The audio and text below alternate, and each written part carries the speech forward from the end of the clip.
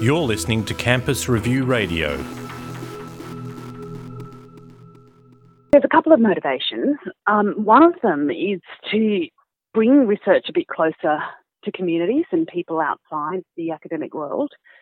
I think often research that happens in universities is a little invisible to those outside. And because our vision at UniSA for our research is to have research that's inspired by opportunities and challenges that our communities and the end users of our research face, bringing those closer together not only allows people to know what we're doing, but actually allows what we do to be shaped by what's needed. It's demystifying, really. It's demystifying because, look, I often say the best research is about asking the best questions. And, you know, the questions you ask are really different if you really understand how that knowledge that you generate might be applied. But, you know, the other aspect to it is if you're partnered with the right people, and it could be community groups, it could be industry, just depends on the nature of your research and the problems you're solving. You also then often have a more ready route to getting it into impact. So, you know, it's about almost sort of fertilizing that serendipity to create awareness and potentially partnerships in rather than the more traditional view of research, which is you give bright people and driven people resources, they generate ideas, and then you see whether those ideas can be turned into impact. It's kind of about short-circuiting that and saying, let's bring communities, end users, industry and researchers closer together so that the researchers actually go in different directions because of those partnerships and that knowledge. So there were 3 research projects selected for our initial tranche, but probably what I'll say before I do that is we've introduced a thematic approach to our research. So we have 6 research themes, which range from things like transforming societies, transforming industries, aging, because, you know, we're an aging society and there's lots of things we could do better in that space, scarce resources, things like that, areas that sort of reflect societal need and opportunity.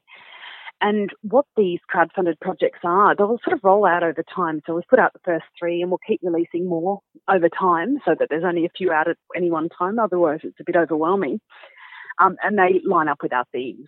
And what these themes do is encourage researchers to do the kind of interdisciplinary work that goes across different areas of expertise and focuses on projects in these 6 main areas.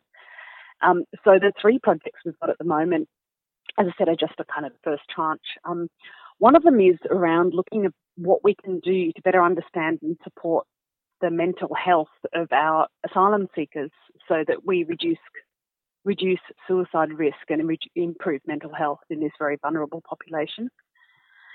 And that's obviously struck a chord. I've seen a lot of very positive comments with people who are really obviously deeply concerned in our communities about how we as a nation are treating people who seek asylum on our shores. And so, you know, I think it's useful for people to know that there are research questions and there are pathways to improving the fate of asylum seekers through that research. Another one is around trying to reduce the destruction of native wildlife from cats that have gone feral and reducing the impact feral cats have on those native populations by looking at innovative ways to stop feral cats being able to take down large chunks of the native population. And the third one is really around recovery from stroke and innovative ways to help people recover. So look, they're all one of the reasons we did this is we picked projects where whether it's wildly successful from a funding point of view in terms of the funding raised or not, we could do something meaningful. We were really focused in selecting them on making sure that there was something meaningful that could happen regardless of the scale of funding raised. We didn't accept projects that were raised which could not happen unless a threshold was reached. So that was a factor in selecting them. Because we think if people contribute to something that means something to them, we need to make sure that we can invest that in alignment with their wishes. So we deliberately only selected projects where we were convinced by what the researchers had put together that they could do something meaningful, whether, as I said, 5 or 50,000 was raised.